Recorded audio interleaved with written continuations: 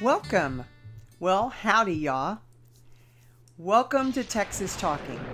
You know, it's rainy and stormy here in Texas, but I want to welcome you to the Texas Talking podcast anyway. I am your host, Teresa Holbrook O'Dowd, and welcome to episode 4.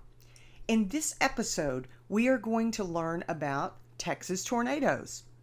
You know, it may be June, but in Texas, it's tornado season. May and June are the peak months for tornadoes in Texas. Though tornadoes can happen any time of the year here in Texas, these months remain some of the most active period for tornadoes. So in this episode of Texas Talking, we are going to learn about some of the worst tornadoes in Texas history, as well as some of the twisters that made an impression on me, and also how you can prepare for tornado season here in Texas. But first, let me tell you a bit about the Texas Talking podcast. You know, as a native Texan, I wanted to bring you a podcast about Texas. So in each episode, I will bring you stories, information, and interviews about the history, culture, legend, mystique that is Texas. While Texas is known for its hot weather, barbecue, cowboy hats, and large size, what else do you really know about Texas? If you are a Texan at heart, or just a curious bypasser who would like to know more about the Lone Star State, then you're in the right place. No topic is off limits, as this podcast will explore everything from Texas-style cuisine, attractions, places to visit, historical sites and figures, as well as topics suggested by you, my audience.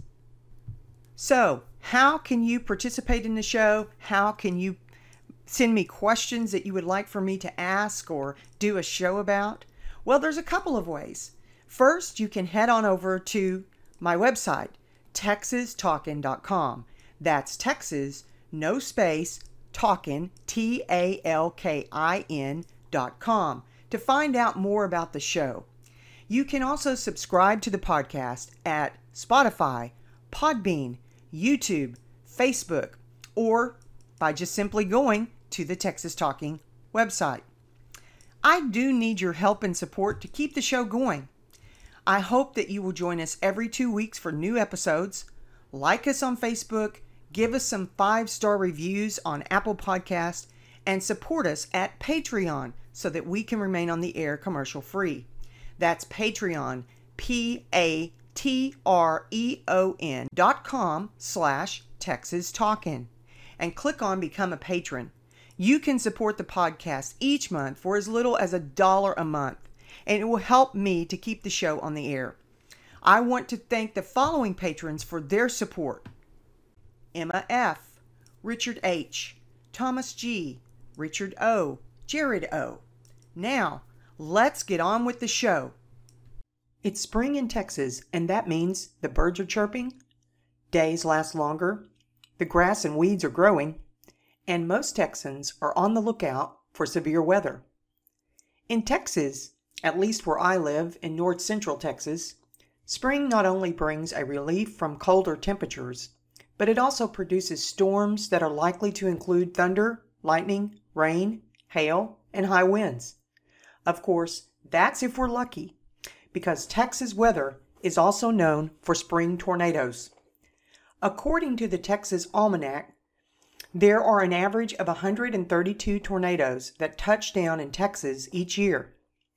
While the annual total varies considerably, and certain areas are struck more often than others, tornadoes occur with the greatest frequency in the Red River Valley of North Texas. You might ask why Texas. Well, according to Scientific American, it has everything to do with the unique geography of North America. According to Harold Brooks, head of the Mesoscale Applications Group at the National Oceanic and Atmospheric Administration's National Severe Storms Laboratory in Norman, Oklahoma, if that's not a mouthful, the kind of storms that produce tornadoes are most likely to occur when the horizontal winds in the atmosphere increase in speed and change with increasing altitude. What the heck does that mean? Well, I'm not exactly sure what it means, but this often happens in Texas, Oklahoma, and Kansas as surface winds come from the direction of the Gulf of Mexico, bringing in warm, moist air. If you do a quick Google search for famous Texas tornadoes, you will find a top 10 list of the worst tornadoes in Texas history listed by weather.gov. The site lists the worst recorded tornadoes in Texas history as being the Waco tornado of 1953, the Goliad tornado of 1902, the Rock Springs tornado of 1927, the Glacier Higgins Woodward tornadoes of 1947, the Wichita Falls tornado of 1979, the Frost tornado of 1930, the Carnes DeWitt tornado of 1930, the Zephyr tornado of 1909, the Saragossa tornado of 1987, and the Gerald tornado of 1997, with the Lubbock tornado of 1970 as an honorable mention. Chances are, if you lived in Texas for at least 20 years, you have had some encounter with a tornado. Now, that's not to say that a tornado destroyed your house and property, but you may have at least seen one at a distance or heard of neighbors, relatives, or nearby communities that have suffered the damaging effects of a Texas storm that contained a tornado. Now, many of these tornadoes on the top 10 worst tornado list happened before my time, but a few of them made such a lasting impression on my family that I've at least heard about them. According to weather.gov, the deadliest tornado in Texas since 1900 is listed as the Waco tornado that occurred on May 11, 1953.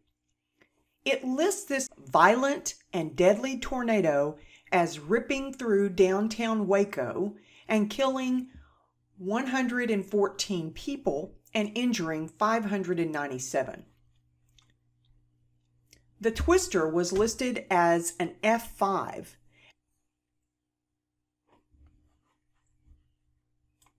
and it was said to have destroyed over 600 homes and damaged over 1,000 businesses, including the Dr. Pepper bottling plant, which still stands in Waco today.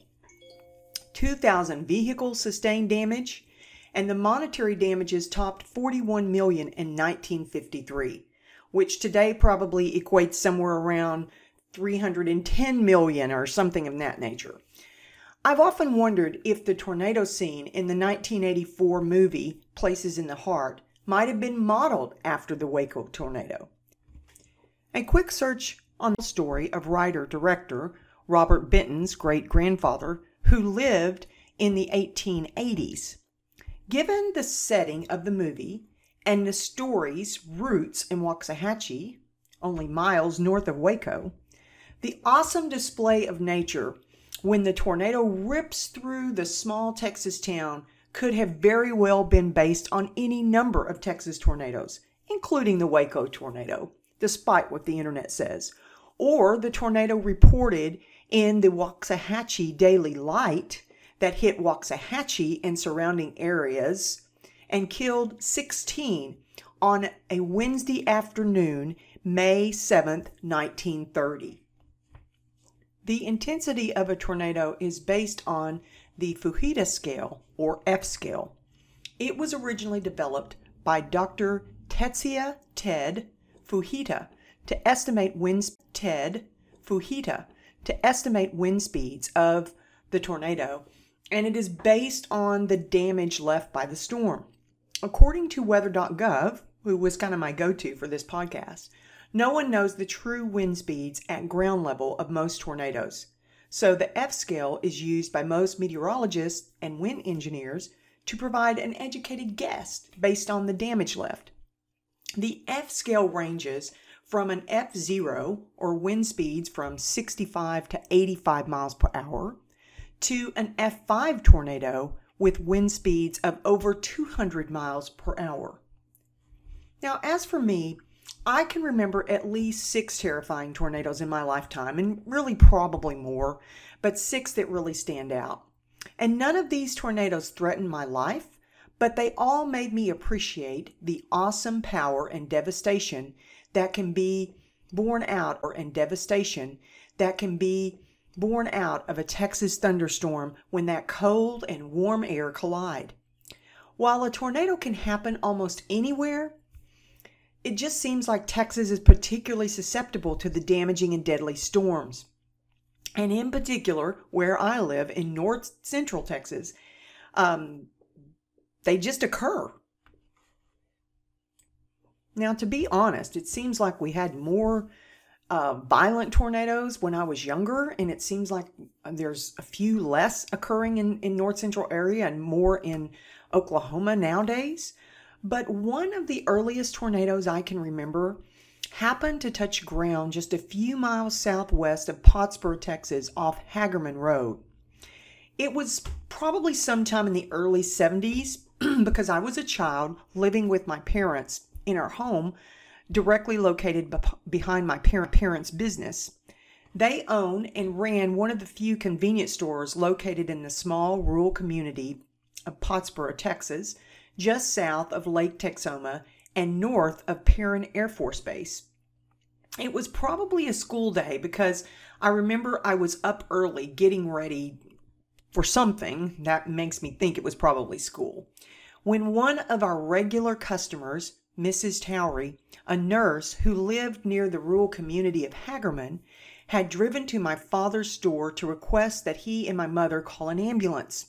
She said she had just driven past the Wilson's house, and it was completely blown away, all except for the small bathroom in the center of the house, where Ricky Wilson and his wife Maria and their infant child Stephanie were tucked away trying to survive the tornado. Another tornado I witnessed in the mid-70s, and again, I still lived in that same convenience store, was a late afternoon when my mother called me and my friend Lori Peters. It was in late afternoon when my mother called me and my friend Lori Peters to the front of the store to view a small twister touching down and spewing debris about 3 miles northwest of our store. At that time, I was scared to death. The storm looked like it was heading directly for us. So I ran back into the living room and began to pray, something my friend would later reveal to my class the next day, and my teacher would say that that's about all you can do when faced by a tornado. Thank you, teacher. The storm was likely an F1 tornado, and it didn't actually do very much damage. It managed to tear a few shingles from rooftops of the homes that it touched down. Definitely remember from my childhood because I saw it. The next tornado I clearly remember is the one that hit Wichita Falls in 1979. Now, I wasn't living in Wichita Falls, but I remember it because I had spent a week in Wichita Falls in the summer of 1973 with my sister and her family. They were living there just over the summer while her husband worked as an engineer for the Katy Railroad. She had her first son, Chad, one of my first nephews, and he was probably about 18 months old. And I had spent several weeks during the summer with them, and I just remember spending a lot of time at a swimming pool that was located near their house that they were renting on those hot summer days and listening to the radio. Little did I think about that in a mere 6 years, an F4 tornado would touch down. An F4 tornado would touch down and severely damage the city of Wichita Falls. It touched down close to the Memorial Stadium, followed by some damage it did to MacDill Junior High, and then it entered the residential part of the city.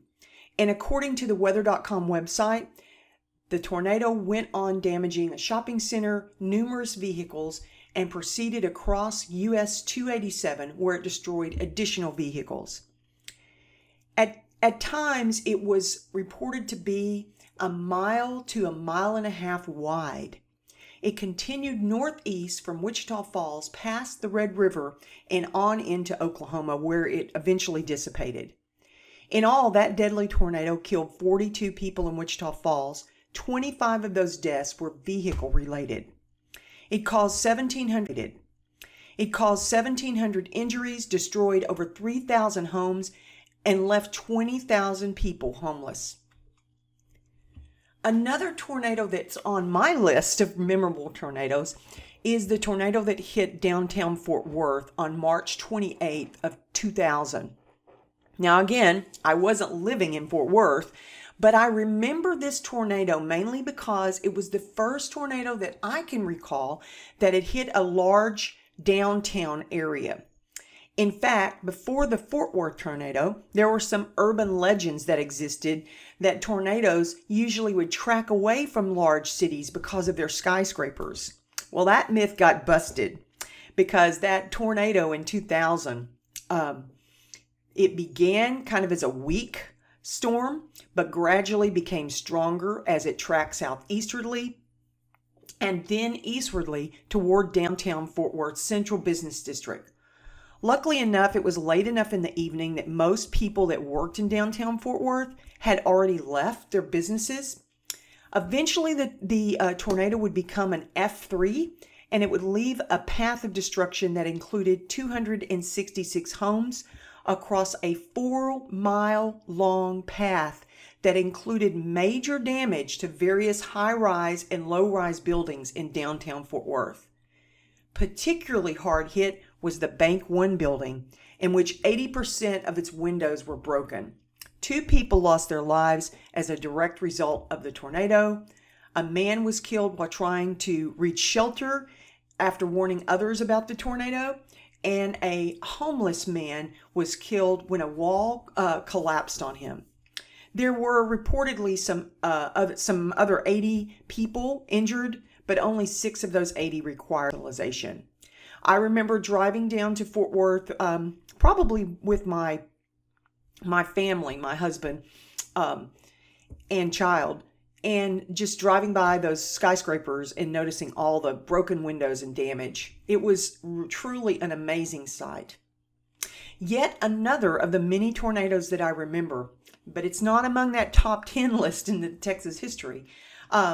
It really made a lasting impression on me, mainly because of its close proximity to where my family and I were living in 2015.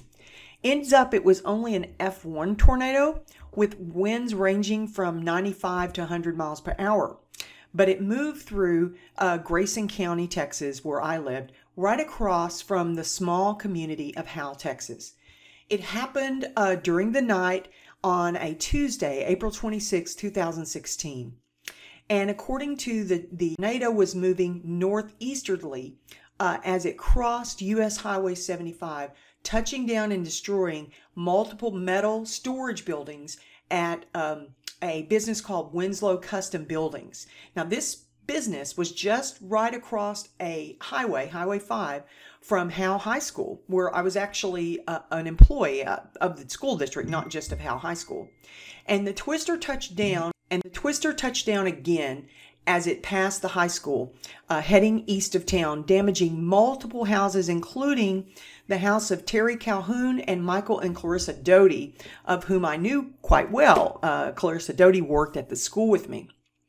According to an article published on the DFWCBSlocal.com website, the day after the storm, Calhoun described the storm as sounding like a roar or something as it woke her husband and made a really loud sound.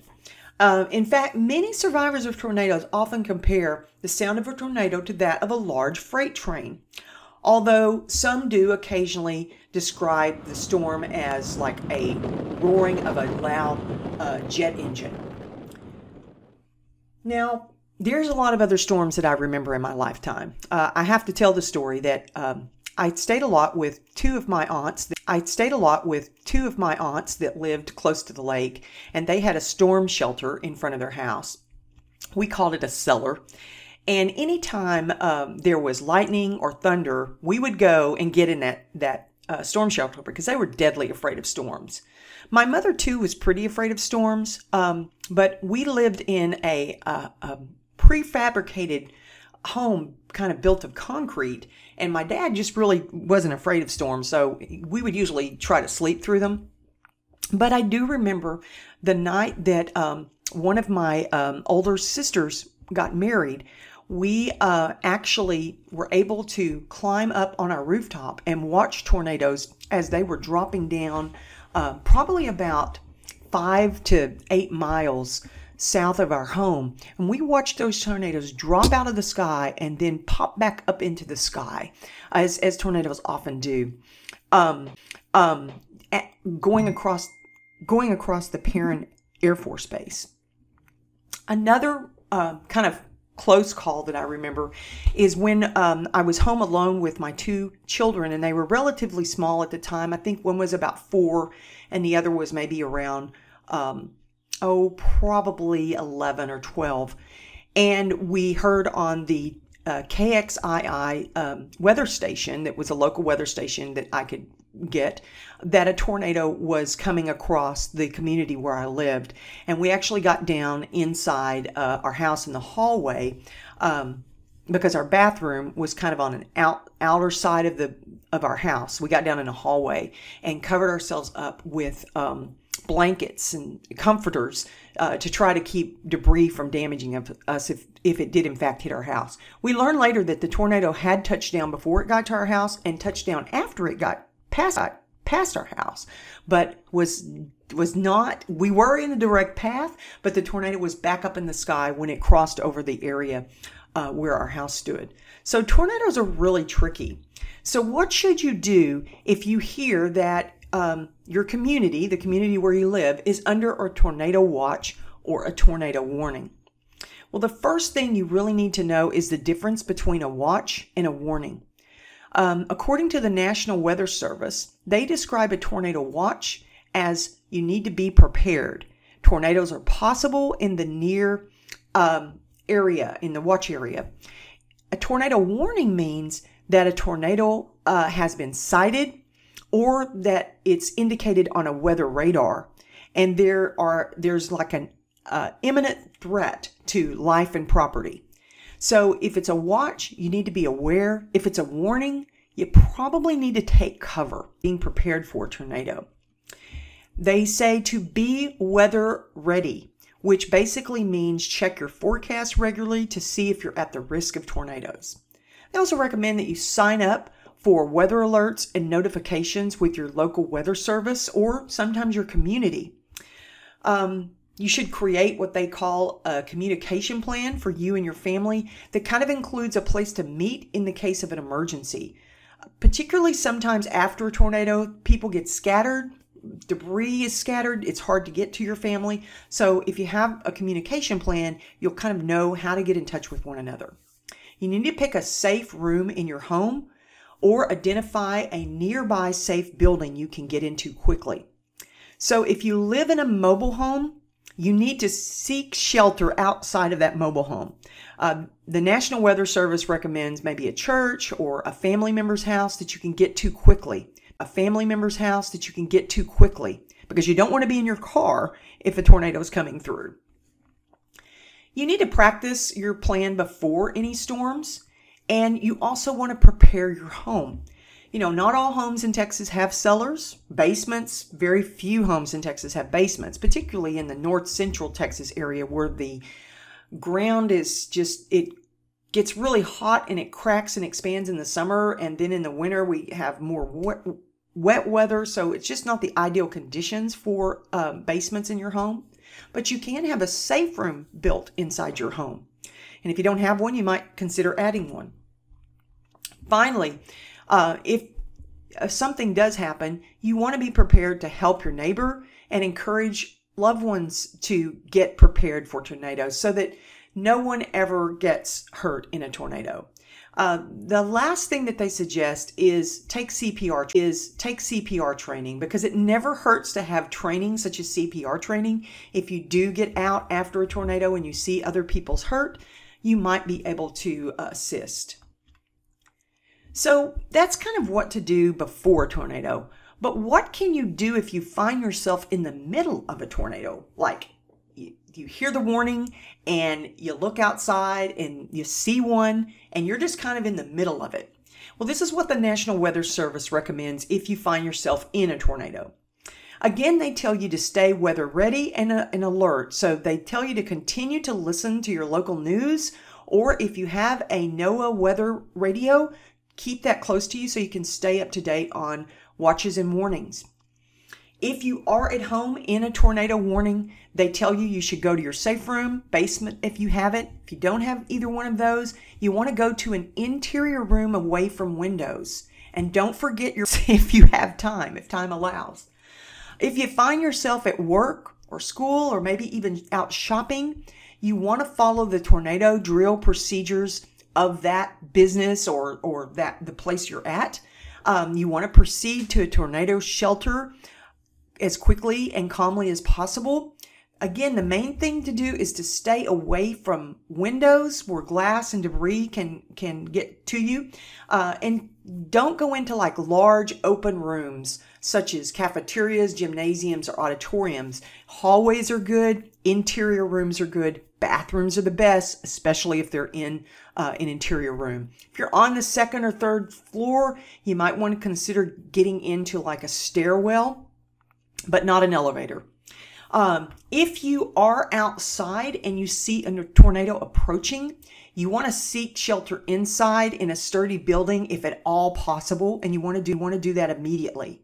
Stay away again from things like sheds and storage facilities. They're usually not safe, particularly mobile homes, and you do want to get out of that car if at all possible. Obviously, if you're camping and you're in a tent or like a travel trailer, you want to try to get out of that. And if you have time, you want to get to a safe building. If you are in a vehicle or a travel trailer or mobile home and you see a tornado and you can't get to a safe building, then your best bet is to try to drive to the closest shelter if that appears to be a safe thing to do. Otherwise, if you're unable to make it to a safe shelter, you just want to get down and cover your head, abandon your car, and seek shelter in like a low-lying area like a ditch or ravine. But I would caution you too about ditches and ravines because usually tornadoes are either preceded by or followed by heavy rain. So you don't want to drown. So a ditch or ravine if it's dry enough, otherwise just a low-lying area. After a tornado, the National Weather Service advises that you continue to stay informed. You continue to listen to your local news, stay updated.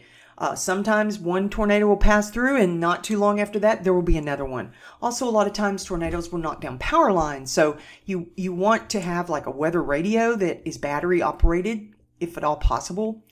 Maybe your cell phone. Let your family and friends know that you're okay so that they can help spread the word. If you have a cell phone, you can use text messages or social media. If that is something that's possible, you might even could call them if at all possible. But after the tornado has ended, you do want to check your property to see if it's damaged. Be careful though, when you're walking through storm damage, you would want to wear long pants and there can be power lines that are down. You just want to be careful. Contact your local authorities to see if power lines are down. And if there are damaged buildings, stay out of those. Be aware that there also can be insurance scammers after property damage. Just someone driving by saying they'll fix your roof for $500, and once you give them the $500, you never see them again. So do be aware of scammers. And then finally, help your neighbors out. If you come across people that are injured and you are properly trained, you can provide first aid at least until an emergency team arrives. And then if you need some more information about tornado safety, a good place to go is your National Weather Service. Their website is weather.gov/safety/tornado. And I will post this in my show notes on my website, texastalkin.com. So I hope this has helped you know a little bit more about tornadoes. Obviously, I've had a little bit of experience, although I have to say I've never been actually in a tornado. None of my personal family has had property or their home destroyed by one. I do know a little bit about them, and because I've lived in Texas all my life, I'm not really all that fearful of them. Again, as long as you stay alert, you listen to the weather, you know what to watch for, and you take precautions when one is coming.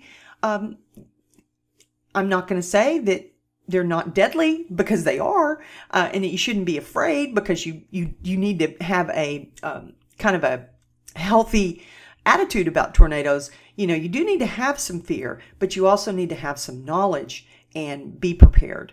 So this has been this episode. It kind of concludes this episode of Texas Talking. I hope you've enjoyed it and you know a little more about tornadoes now.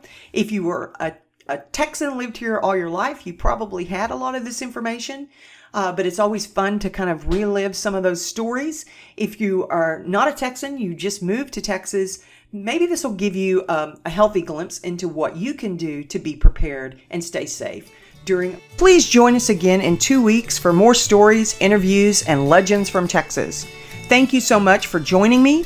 You can find the show notes from this episode and how to become a patron of the podcast at texastalkin.com. Don't miss an episode. Please subscribe to Apple Podcasts, Spotify, Patreon, or wherever you get your podcasts. Follow Texas Talkin' on Facebook, Twitter, or Instagram, and subscribe to the Texas Talking YouTube channel. Thank you for listening, and until next time, see you then.